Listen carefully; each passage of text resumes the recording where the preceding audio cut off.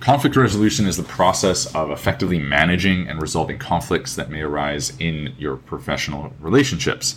And as leaders and business owners, it is something that we need to take ownership over immediately. I'm a firm believer that a conflict that comes up, a problem that arises, is my fault first and foremost. I'm going to take ownership over that as being my fault first and foremost, because now I have control. Now I can see clearly what the actual problem is, because I'm coming at it from the perspective of it was my fault first.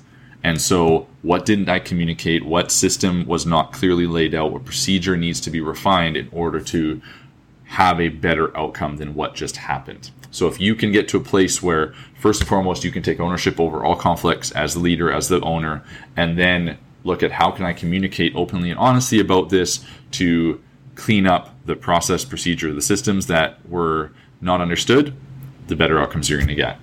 Level up.